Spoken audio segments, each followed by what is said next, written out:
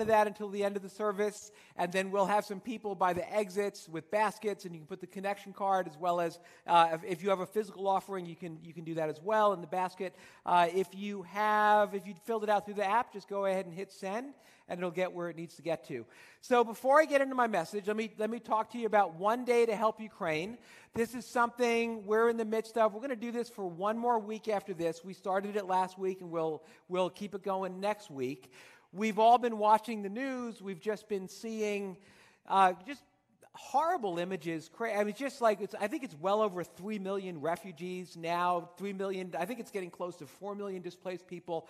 You know, you just see these pictures of these burned out apartment buildings that have been, bombed, and just realize this is where people live. This was their community. It really is turning into a horrific humanitarian crisis. So we've all been watching and wondering, what can we do? So we have a partnership with Convoy of Hope. And Convoy of Hope is a wonderful organization. I know some of the leaders of Convoy of Hope, and they're really nimble. They're so good at getting where they're needed to give relief, to give supplies, and they also are really good at making sure that whatever you give goes to where you want it to get to. There isn't like a lot of middlemen, kind of gets cut out. So if you give money, it's going to go right where it needs to go.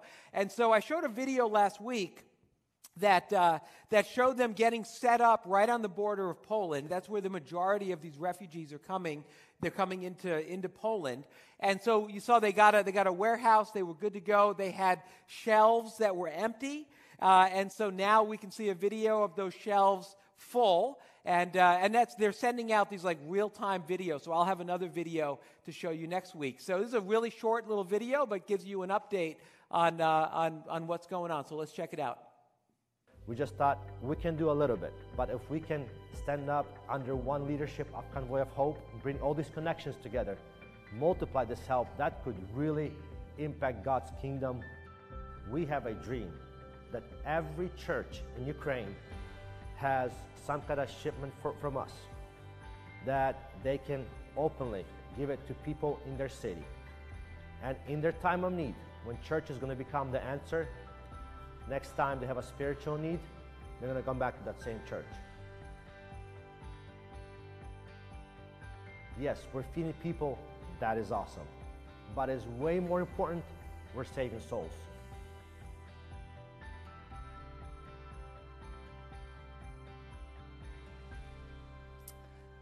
Okay, so we're calling this One Day to Help Ukraine, and kind of what we're thinking about with that is, what if you figured out how much money you earn working for one day, right? And you just kind of figure out how much you make a week, and if you work 5 days a week, divide that by 5, and that's how much you make in a day.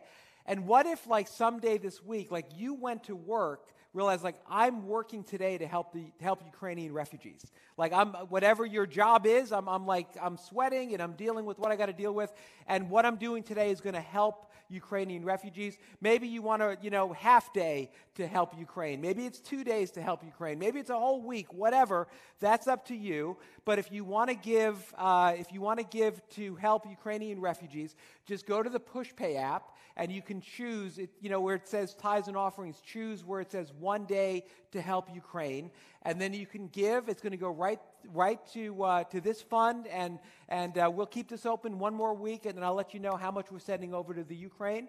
If you want to give, we have giving envelopes that are in the seat pocket, and you can just write in the amount that you want to go to Ukraine, and we'll make sure it gets where it needs to get to. All right, and as I said, so we'll keep this open one more week.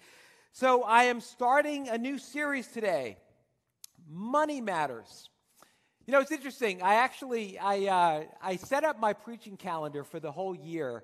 I usually do that. I did it months ago, where what am I going to be preaching in all of 2022, and so I decided a while ago that I was going to focus in March, kind of leading up to Easter. We're going to talk about money. I actually think it was God's wisdom months ago, when it didn't kind of know the things that would be going on right now. And so we are living in some pretty crazy times. I would say, not to be alarmist, but I don't remember a time of like this much instability, like so many things kind of all at once, right? So we've got the pandemic, right? We're 2 years into the pandemic, and hopefully we've turned the corner on it. Hopefully there's not some other kind of variant that's out there that's going to kind of mess us up. As you can see, we've put more chairs out in faith that we've like turned the corner on things, and we all want to kind of get back to, you know, some semblance of normal in our lives, but it's been very stressful. I mean, it's really taken a toll. Like the last 2 years in this pandemic has taken not only a physical toll, but an emotional health toll on so many people. And then, you know, we've got the situation in Ukraine. We haven't seen anything like this. I don't know how many people here remember like the 80s. Everybody remember the 80s? I was in high school in the 80s, and it was the height of the Cold War, you know, and you had the Soviet Union, and you had the U.S., and you had assured, you know, unilateral destruction, nuclear annihilation possibilities, and it was stressful. And maybe there's some generations even before that, you remember like the Cuban Missile Crisis and getting under your desks, and you know that we haven't seen anything like this in quite a while. And people are really, you know, I think understandably nervous and seeing, you know, wondering, like, is this going to escalate to being kind of like a World War kind of a conflict? And there's so many more weapons and things. So it's very unsettling. And then on top of that, you've got what's happening in our economy. I mean, gas prices are twice as expensive as they were a year ago. You know, you've got some gas stations in California that gas is like almost $8 a gallon. And I think here, you know, we've got some around here where it's getting close to $5 a gallon, and wondering, is it just going to keep going up? We talk about inflation. I remember a few weeks ago I said we haven't seen inflation like this since the 1970s. Well, now there was another report that came out. We haven't seen inflation like this, period. I mean, there's like these really high levels of inflation, and so there's a lot of instability. There's a lot for us to be, listen, if you want to be nervous, it's a lot to be nervous about. And people are, like anxiety levels are really high. People are really stressed out. People are, you know, turning to drugs and alcohol, like, you know, false coping things. But I think this is a time where we need to really remember the words of Jesus. When it comes, we're talking about money, but in all areas of life, we need to remember what it says in Matthew chapter 7, verses 24 to 27. In Matthew chapter 7, verses 24 to 27, very famous words of Jesus. This was kind of a late addition. I don't think I have the Bible verse. This was something I decided to add in on Friday. But it says this, Matthew 7, verse 24, Jesus said, "Everyone who hears these words of mine and puts them into practice is like a wise man who built his house on the rock. The rain came down, the streams rose, the winds blew and beat against that house, yet it did not fall because it had its foundation on the rock. But everyone who hears these words of mine and does not put them into practice is like a foolish man who built his house on sand. The rain came down, the streams rose, the winds blew and beat against that house, and it fell with a great crash." And so we need to, in all areas of life, when there's so much instability and so much going on, those of us who have Jesus, like that beautiful song that we sang, Jesus be the center, Jesus be the center of our life, be the center of our church, we have to be people who don't only listen to Jesus' words, we need to be doers of the words as well. It's always important that you are building your house on the rock. I think in times of instability, when the winds and waves are kind of swirling all around us, it's that much more important. It's essential that we intentionally build our house on the rock.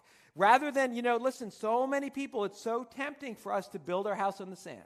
So most people are doing, building their house on the sand. But we have this invitation to build our house on the rock. And if we do that, the promise is the winds and the waves, whatever they are, whether it's war in Eastern Europe, whether it's inflation, whether it's pandemic, that our house is going to stand. Because our house is built on the rock. Our house is built on the foundation. And so we're going to talk over the next few weeks about how we can have a right relationship with money. Because the Bible has a lot to say about money. Jesus talked about money a lot.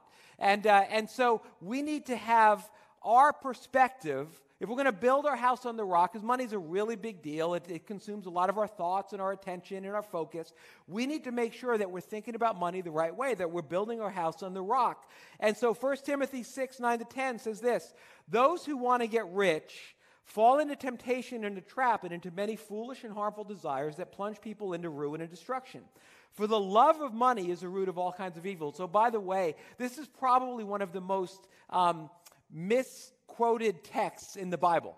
Because all the time people say money is the root of all evil. You can see it doesn't say money is the root of all evil. It says the love of money is the root of all evil, which is a very different thing to say. But anyway, the love of money is the root of all kinds of evil. Some people eager for money have wandered from the faith and pierced themselves with many griefs. So if you have a wrong perspective about money, it's going to mess you up. Right? It says that there are people who they wander away, harmful desires, ruin and destruction. If you have a wrong relationship with money, it can affect your health, right? If you have a wrong relationship with money, it could affect your marriage. Do you know the number one reason that marriages fail is because the couples were fighting over money? Because it was financial stress and pressures that destroy most marriages. It can mess up your relationship with your kids.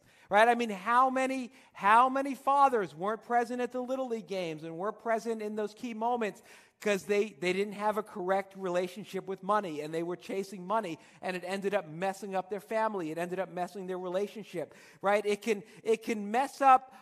Actually, what it says here is that it can even lead you away from the faith. Like that's how powerful money is. I think, I don't even have time to get into how it's like an idol and how there's like mammon is like a spiritual being, like where it says greed, it talks about the spirit of mammon. It seems like there's even some demonic juice that's kind of behind it.